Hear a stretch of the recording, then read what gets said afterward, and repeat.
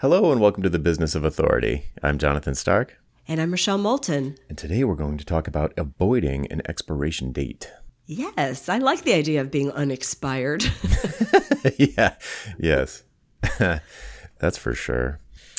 So this episode is inspired by a story that came up last week, I guess. I stumbled across an interview I did back in 2017 for IEEE Radio, or Software Engineering Radio from IEEE, and they asked me a bunch of questions about the mobile landscape. And in 2017, mobile had already clearly become the dominant computing platform, and that was my whole consulting business was oriented around mobile strategy. And we were like 10 years into it at that point. And so I was listening to this. I barely even remember doing the interview, but at that point I had been doing speaking and I had written a bunch of books about it. And boy, did I have my talking points down.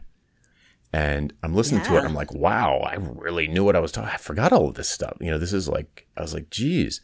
And so on the one hand, I love when that happens, though. It's like, oh wow, it's a feel good moment. I do know what I'm talking about.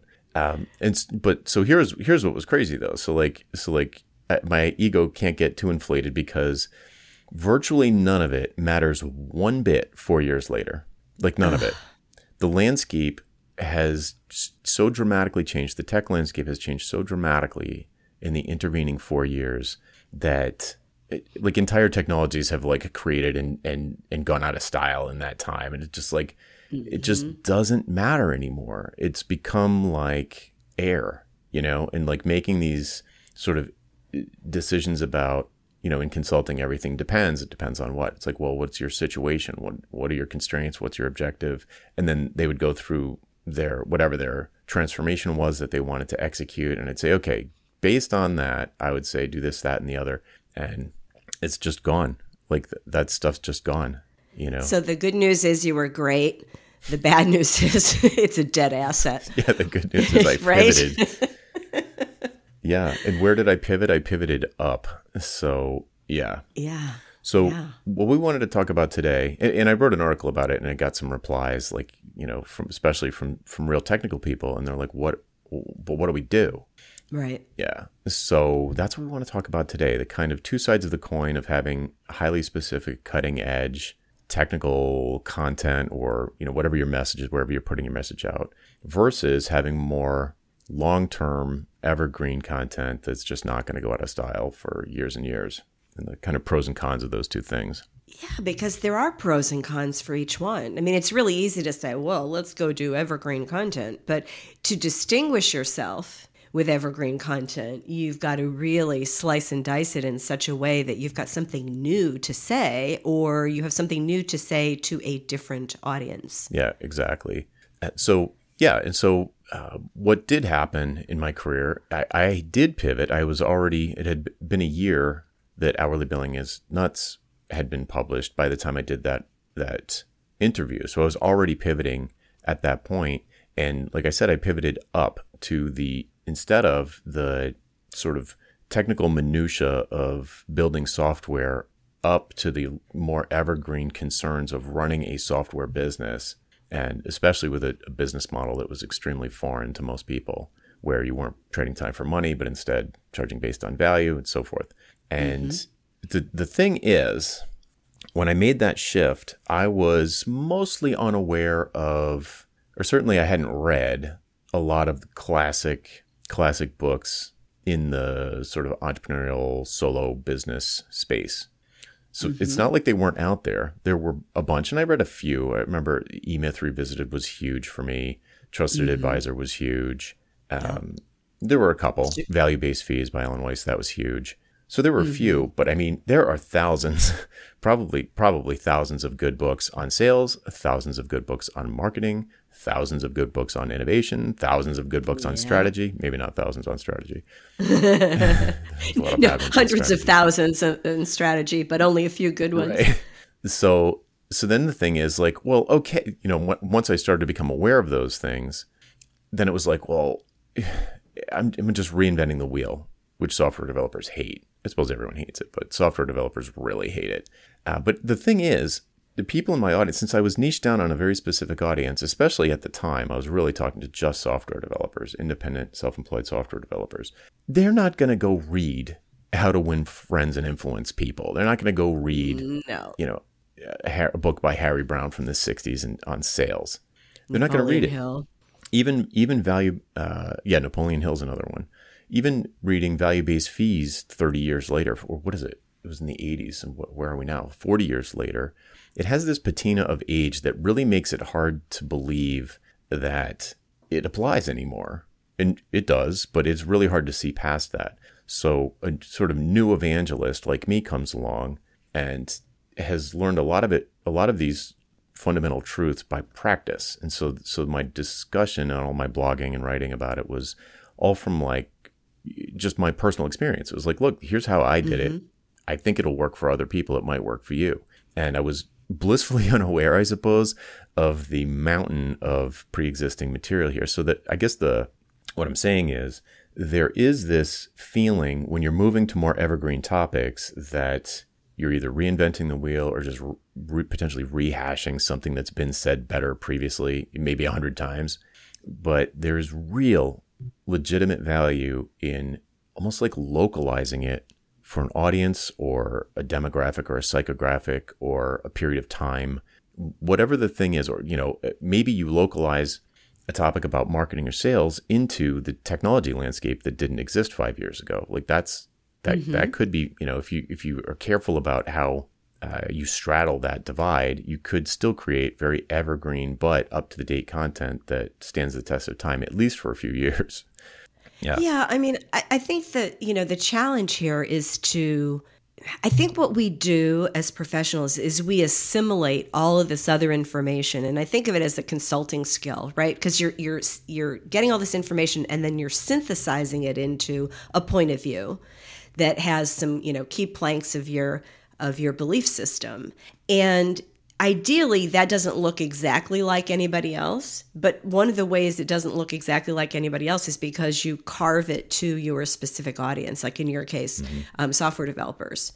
So you can take all the really great stuff that has gone before, but you filter it through today, and you filter it through what do software developers who are running a business need to know. It's that new filter is what makes it powerful. Right. And over time, I have gone back and read a bunch of those books, and it's like, oh, okay, yeah, there's some good stuff in here. There's some stuff that I learned on my own, but wow, it's not just specific to me. It's something close to a natural law. And being able to kind of synthesize that down so that people in my audience don't have to go read all those books. I've probably read 200 books on, I don't know, sales and marketing and stuff like that, stuff that software developers would rather eat glass than do. So if I can bring that to them in a funny way or a way that resonates with them, or just the pieces that concern them, or using language that doesn't repel them, then that's super valuable. So anyway, that I think those are the pros and cons of going to more evergreen content, because on the one hand, it's probably all been said before, but that doesn't mean there's, that's the con. But the pro is that there's probably a way that you can bring your unique worldview or personality or audience to it that makes it fresh and valuable. So that's the trick, I guess. Well, and no probably about it. I mean, if that wasn't true, we wouldn't have as many books on the planet as we do right now. Yeah, that's true. Right? Mm-hmm. Yeah, because we all have unique filters and we have unique ways of looking at things. Before the show, I was telling Jonathan a few years ago, I had a client who had written, it's a book that sold over 3 million copies. It's still the Bible in its niche today. And someone new had come in and written a book that was heavily based on this particular work. And he was privately offended, not publicly, but privately offended. And, when we talked about it, he said, but it's all based on my stuff, and they didn't reference my work. He was really offended, and I said, yeah, but this is a person with a very different audience. The message is still different. The core message is the same, but it's been filtered for a new audience in a new way. And I think what was most offensive is the person who wrote about this became a star in their own right too, and sold, I don't know how many copies, but probably not 3 million, but certainly 1 million anyway.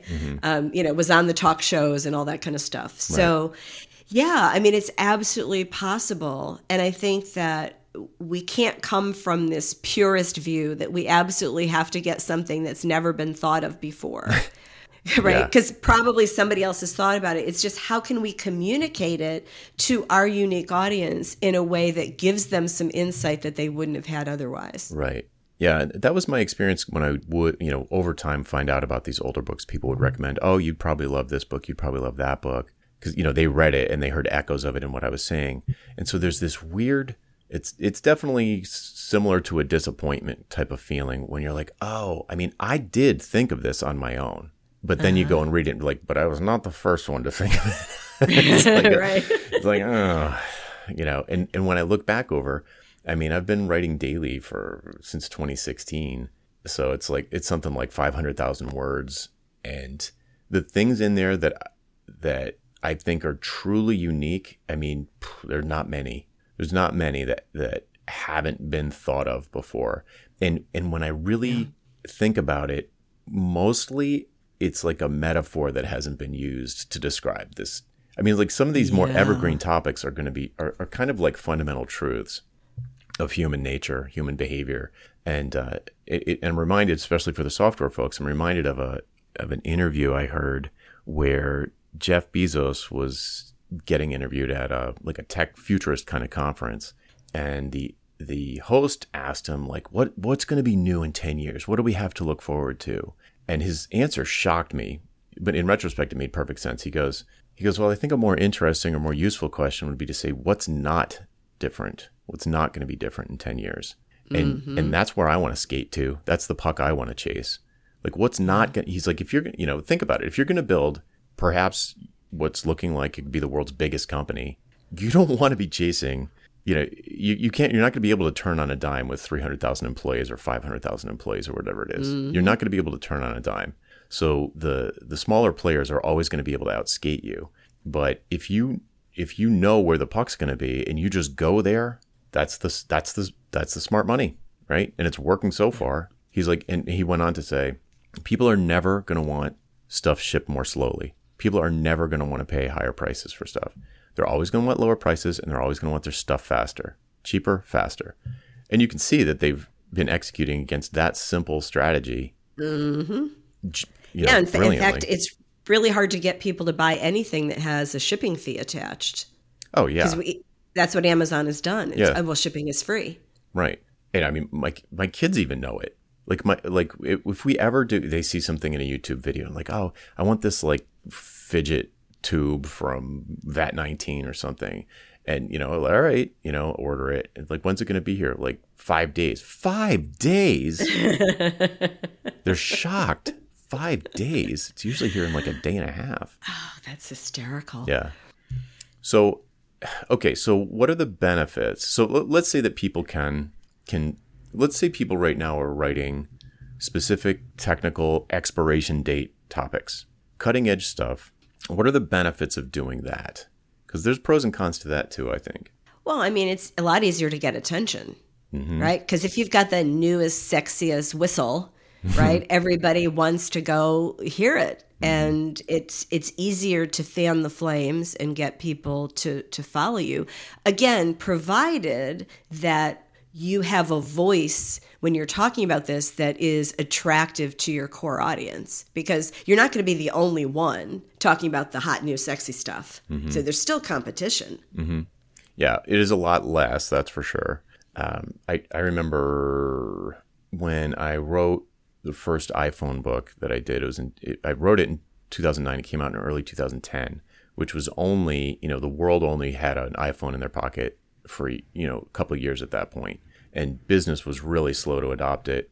BlackBerry still had a real strong foothold, and there were I can think of 3 people besides me that were really drilling into what was going on here on this device. Maybe there were 6 on planet Earth that were talking about this stuff. And even among the 6 of us, let's say there were 6, I can only think of one that I would consider to be like not even a competitor. There was so much work it didn't matter, but he was focused on the aspect of the phone, the same exact aspect of the phone that I was.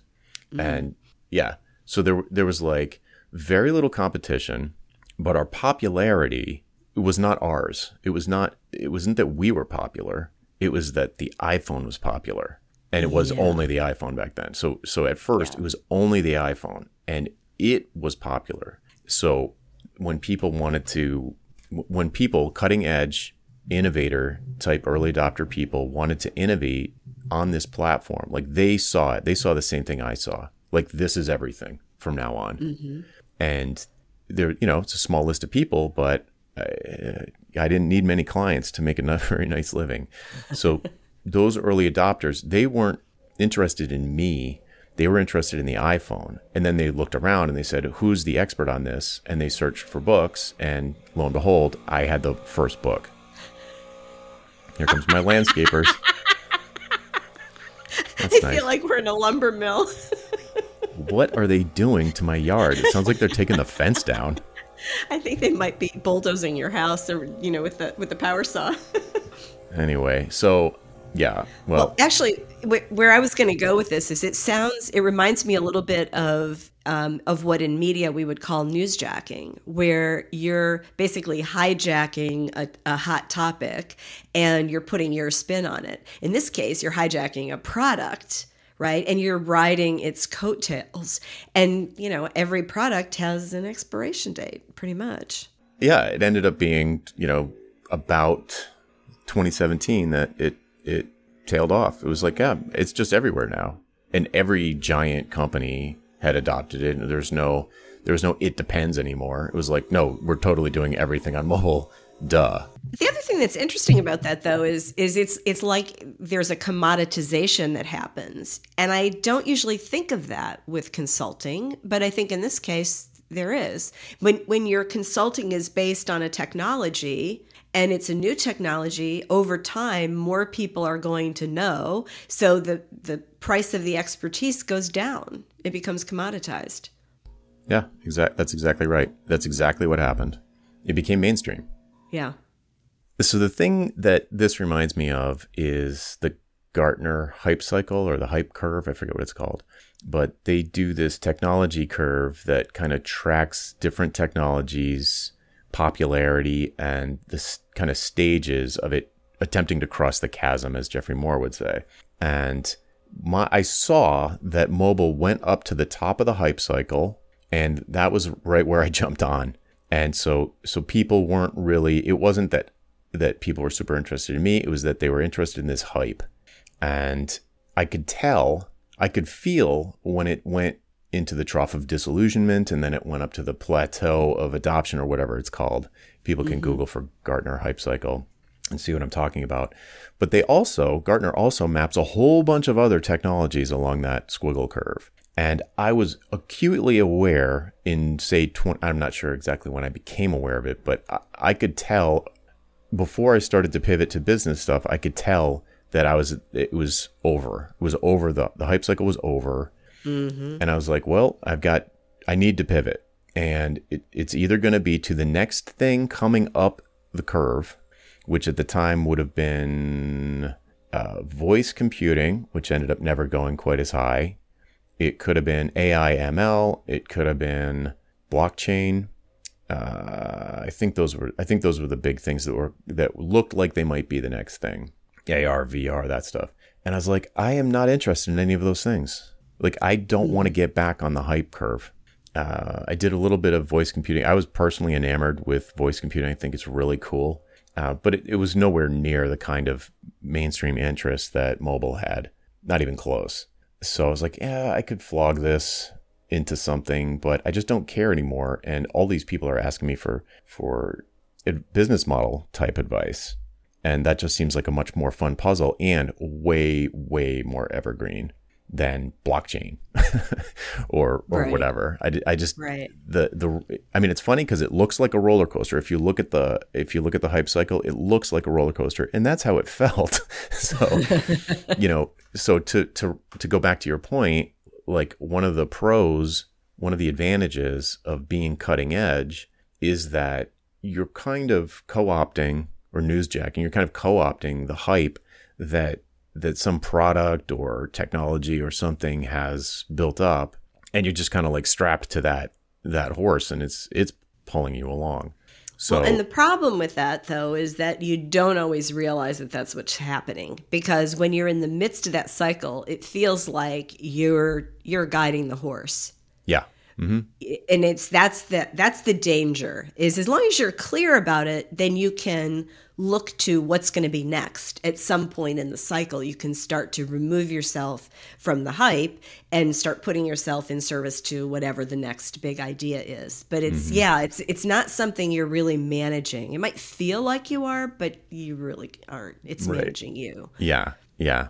And you'll notice it if you don't realize you're not steering the horse, or whatever the term is. You just start to notice like a decreased number of leads. You start to notice downward pricing pressure, because there are more and more and more and more alternatives to hiring an expert like you. There are platforms and off-the-shelf stuff, and your expertise gets built into products so that people don't even have to make these decisions anymore, and they can just gravitate to a product that has it built in. Just to give you an example to the listener, some of the most valuable information I had for people in the early days was how to make a desktop site more mobile friendly, and then responsive web design became a thing. But after a while, it took a while, but eventually, giant platforms like WordPress and Squarespace and all of them had responsive templates like out of the box. So all of that bespoke expertise became invalidated for half of the sites on the internet. It felt like overnight. It's like, why would we hire someone like you to like hand roll our CSS when we could just like use WordPress and it just works? It's like, yeah, I don't know why you would. It's the use cases became smaller and smaller. Yeah, and it is challenging, because when you're in the midst of this, we have to be looking for the signs that things aren't working. I'm thinking of someone that I had a sales conversation with, and he was describing what was happening to his business, and I said, well, it sounds like you were the first mover in this. And he goes on to explain 5 years ago, he was the only firm and this is what they were doing. But now there's a lot of competition. And he just hadn't thought about it that way. His idea was, well, I'm going to keep doing the same thing. But how come I'm not selling as much? How come I've hit this inflection point, or supposed inflection point, but it's not? I'm stuck. I'm sitting here. Well, It's because if you look around at your competition, they're doing the same things you are, and they're doing it differently and cheaper. Yeah, you can't stop innovating. Yeah, it's impossible. And it gets, especially when we have our own firm, whether it's a solo or maybe a small boutique, it can get insular, because we think about what we're doing for our clients and it's great, and we see the outcomes, and we're working together and we're producing stuff that's great and it feels good. But then the leads start to trickle off. That's no fun. No, Yeah. No fun at all. Okay, so how would someone who's kind of in that situation, all of a sudden they're like, oh man, I have been riding a horse. This isn't me driving the car. So many metaphors. I like to mix a metaphor. Metaphor You mix them with the best of them. But yeah, so all of a sudden you realize like, oh wow, I knew what I was talking about, or I know what I'm talking about, but just not as many people care. It's commoditized. It doesn't matter as much. So what do they do? What would you do if it was you? Say you were me, and the hype cycle is ending. All the excitement is like mobile's not sexy anymore. What are your options that you see? Well, I look to see what is really enchanting me right now. And maybe this is just me. I get bored doing, just one thing for too long. So if I were on a horse like that for 5 years or 10 years, I'd probably be looking around going, well, what's going to be next? Either if I'm addicted to that ride, I'm going to be looking for what's the next horse I can get on. If I'm not, if I'm saying, what do I really want to do next? Then I would start to look at, of the last, 5 or 10 engagements that I've been on, and engagements could be a speaking engagement, doesn't have to be clients. What are the things that I was really excited about? What are the things I'm curious to pursue? Because I think the answer is usually somewhere in there. It's where your curiosity takes you as a starting point. That doesn't mean there's a market for what you're curious about, but it does start to take you in a new direction. And when you're curious, you can ask those questions and start to think about and play with, kind of that beginner's mind idea. And it's actually, I think it's fun when you've been, riding that horse and you're at the top of the field in this very exclusive way, to then think about, well, what would I do next? What's interesting over here versus, somebody kicking you off the horse, which would be a different experience. Yeah, that's no fun. Yeah, or the horse just dies, which is kind of what we've been talking about. Yeah. Hello, Flash developers. I feel bad for you. Oh, yeah. But yeah, you described basically what happened with me, where I'm like, not only was I seeing leads go down, and I was hearing myself. I mean, the reason my talking points were so good on that 2017 interview was because I was saying the damn thing all the time. It was like I was boring myself. I was like, is this still even true? Like, I don't even, or is this just what I say when people ask me this question? And it was still true, but I started to get that feeling, I was like, I didn't feel like I was growing in any way because, and the reason was because the thing that I was focused on had kind of stopped growing. It kind of like got to its natural, gigantic, but natural size. And I noticed that there was something else. There was a new problem to solve, and it was a much, much more interesting to me problem, which was how to set prices. Like, to me, that is the most, pricing is like the most fun puzzle to think about of all time, because I love solving problems. That's how I got into software, and like pricing is the most fun puzzle ever. I love it. It's this sort of blend between art and science, and I just absolutely love it. So I was like, that would be really fun. That would be fun for a long time. And I had laid some groundwork for that kind of a pivot accidentally, just responding to people's requests. So previous colleagues who knew that I left a good job to try value pricing and those sorts of things. And people would be like, oh, wow, how'd it go? It went great. Well, how do you do it? Because I hate timesheets. And so I had some blog posts and I had some material and I knew there was some interest, but it wasn't like scientific or anything. It was just like anecdotal and gut instinct and stuff like that. But I knew I loved it. I knew I loved thinking about it, and I knew there was some interest. And that's when I released Hourly Billing is Nuts.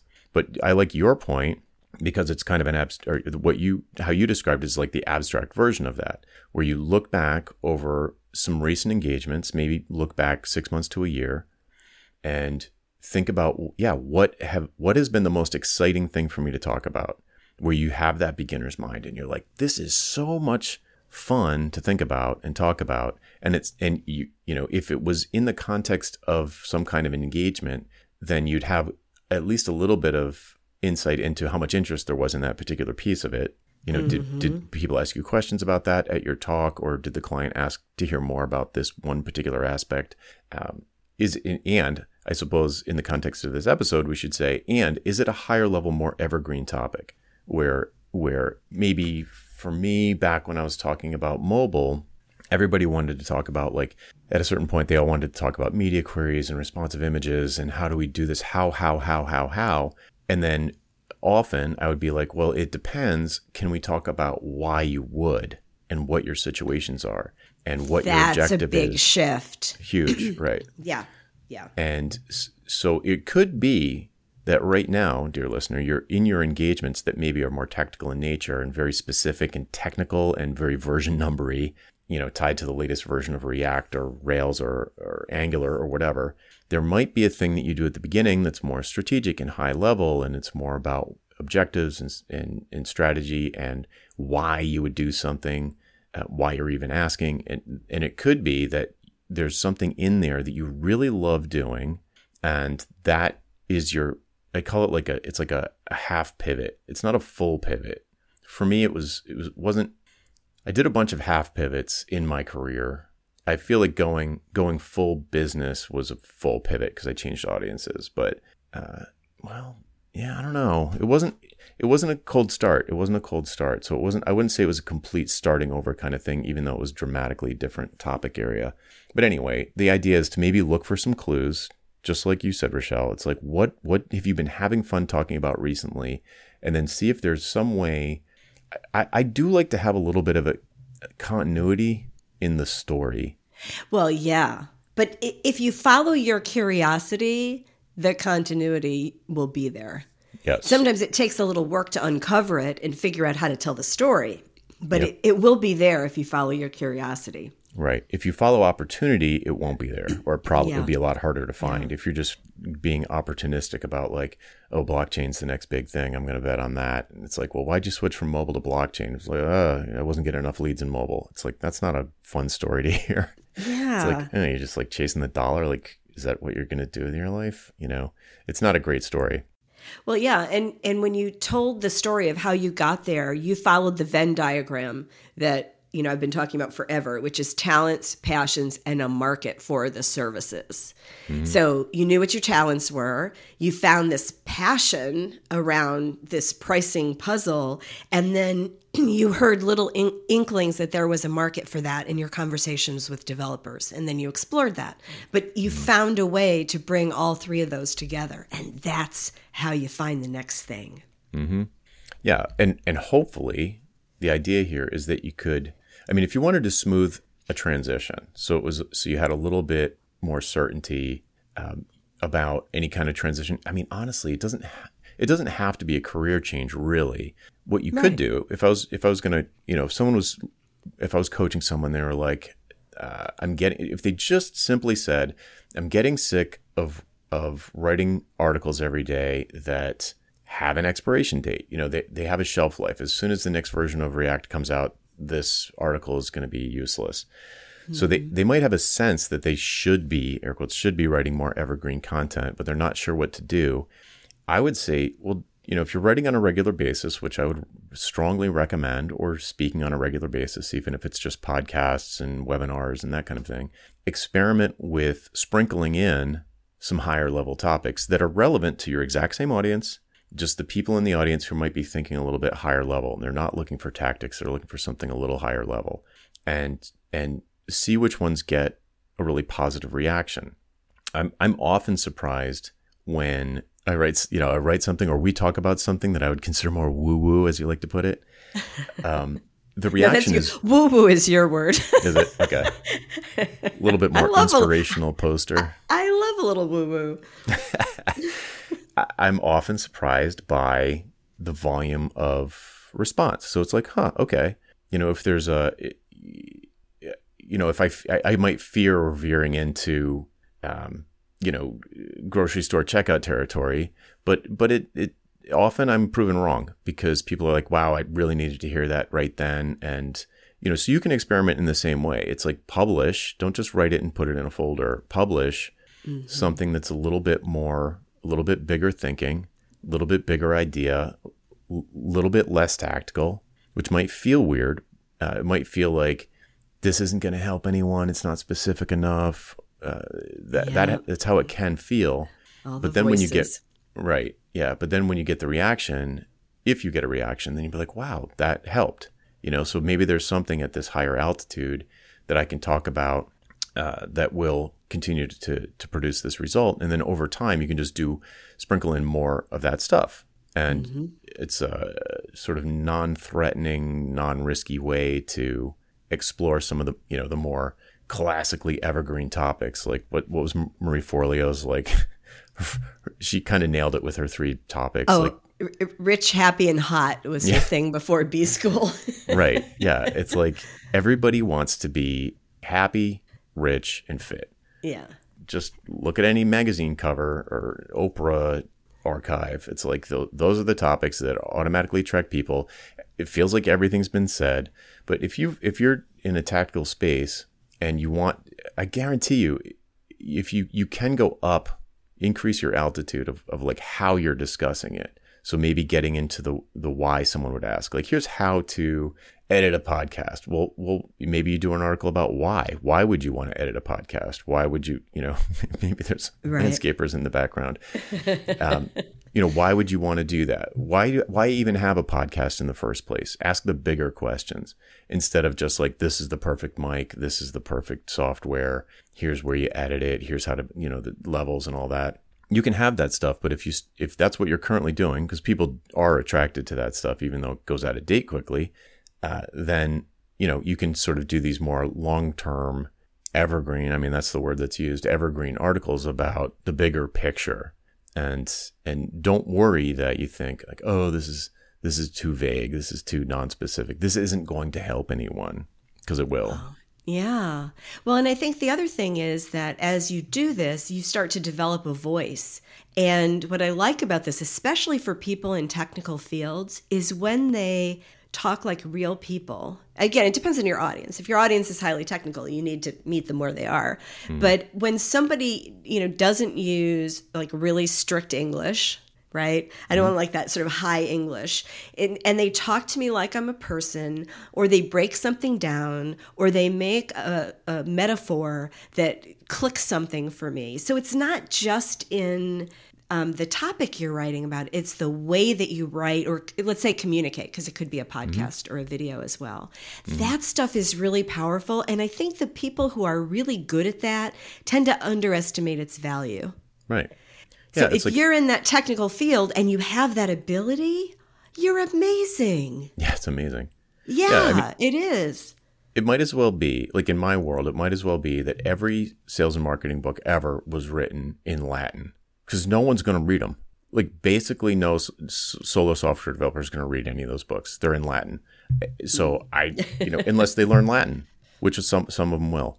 So if you come along and translate into their language, translate into a language that they understand. I mean that sort of literally and metaphorically, then that is worthwhile. Even if you didn't invent the idea, you're still adding value. You can think of it, it's almost like curation, but it is more like translation. Translation, yeah. Right. Because you also have two different scenarios in the far ends of the spectrum. You could have a really technical audience that needs to understand something that's broader than something technical, and you could have an audience who is more generalist, and they need to understand something really specific.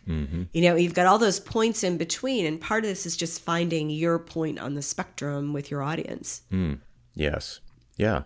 So in general, if you're a listener to this show, I would say that in general, it's going to create leverage for you if you are writing more evergreen topics. Yeah. It's because that's just less work. Like it'll continue to produce good results for people, and not just starting over every 6 months, from scratch. So I think it's got some obvious benefits. And the challenge is finding that language to make the old new again for your particular audience. Yes. And it sounds like that's insurmountable, but it isn't. And it's not where you sort of wave your magic wand and instantly you have it, but it's a process where you find that language. And I think, Jonathan, when you described that old podcast episode, I mean, it was great to listen to because you could go, wow, I really got that. But now that asset is useless. And so what we all want is to have those old podcast episodes be still relevant. So somebody that's listening to that goes, oh man, I need to go over to his website and find out what he's doing now. Right? I mean, because that's what we want. And it feels weird sometimes because we have to find a way to make it ours and to make it not sound exactly like anybody else. But that's where the value is. Right. That's kind of the risk, is being derivative. So you don't want that. So you do need to find your own angle on it for sure. But as long as you do that, it'll be great. And since you mentioned podcasts, one of the unique characteristics of podcasts is that they have a massively long tail, like the longest tail ever. In terms of bang for the buck, like they will, if you're doing podcast tours, you're guesting on shows and stuff, like you want, I mean, if you're doing that, you're going to want the most evergreen topics possible. You're going to want to emphasize those when you go on a podcast because they last like forever. So as long as the podcast, even if they stop publishing it, but let's say they continue publishing it, people are going to keep finding that new podcast. To them, it's a new podcast, and then they're going to go through the back catalog if they like it, and like boom, there you are. And if the interview they come across is like responsive web design for the enterprise, it's just like skip. It's like that's solved. That's a solved problem. It's like, okay. I've had people reach out and ask me about like episode 50 something. We're at almost 200. I'm sitting there going, really? Episode 50 something? But, it's they binged on, as you put it, the back catalog, or they happen to see, I have, everything is on, it's kind of autopilot so that the old episodes still are rotated in social media. So they might have seen it that way. But it's fascinating. It lives forever. Which is the downside if you sucked at an interview. But the upside is, it's there. It's there. So you want it to keep working for you. You want it to keep helping people, which as a side effect is going to keep helping you because it'll draw people to you. So that's great. Anyway, so didn't occur to me before we started recording this, but I do think that if you were trying to be sort of strategic about where you would put your more evergreen content, then I think podcasts would be a great place to, if you're going on somebody else's show, it's like suggest topics that you've found your voice on, know what your angle is, but it's a more evergreen style topic because something about podcasts, the consumption model, they just last forever. So well, and then I would be a little bit, I was going to say I'd be a little bit more not with like tweets. I would care less about how evergreen it was. Like I don't really care about an evergreen tweet, right? At the other end of the spectrum, right? Yeah. Well, I was thinking, one of the really fun things when someone asked me to guest on their podcast is I like to look and see who their audience is and take a quick look and see, what have they talked about before. And if you can find something that marries what you think their audience is really interested in and what you do, and this is when the host is inviting you, they get so excited about the topic. Like they can't wait to do it. And of course, so do you, because, that's what we want. We want to get people excited. But the flip side is if you're proposing yourself as a guest on the podcast, by doing that, you're almost insured, if you have the reputation that matches their podcast, of getting a yes. Mm-hmm. Oh, yeah, 100%. Like that's my first question is like, can you tell me about the audience? What does the audience want? Yeah. And, and then look for an overlap in the Venn diagram between that and stuff I can talk about with some degree of confidence.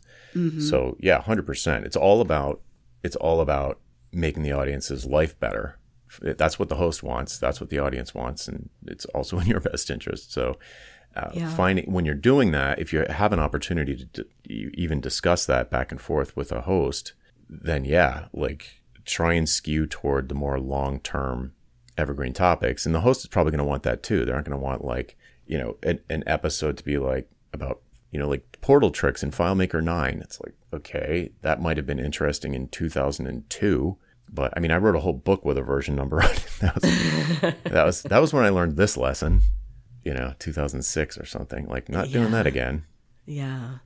So that's another thing to consider. It's kind of like while we're talking about different outlets for your content, if the more, I think the longer term the thing is, the more investment you have to put into it and the longer it's going to live or the longer you want it to live, the more evergreen it should be. So podcast episodes we already covered, but if I was going to write a book now, it's going to be at the highest level that I can confidently speak. You know what I mean? Like a book. So I'm going to go as high level as I can. And as I was talking to someone the other day about, he's like, asked me like, how do I start a daily mailing list? And I had two reactions to it. There was like a whole bunch of tactical stuff. And I was like, depending on how I responded to this or what I did with this information, that there might be an interest in how to do this particular thing. If it was going to be a book, it would be a very different answer than if it was just going to be a private email reply. It would probably be a lot more tactical. And I was thinking, what if I did could I write a book about this? Is there enough material there for a book?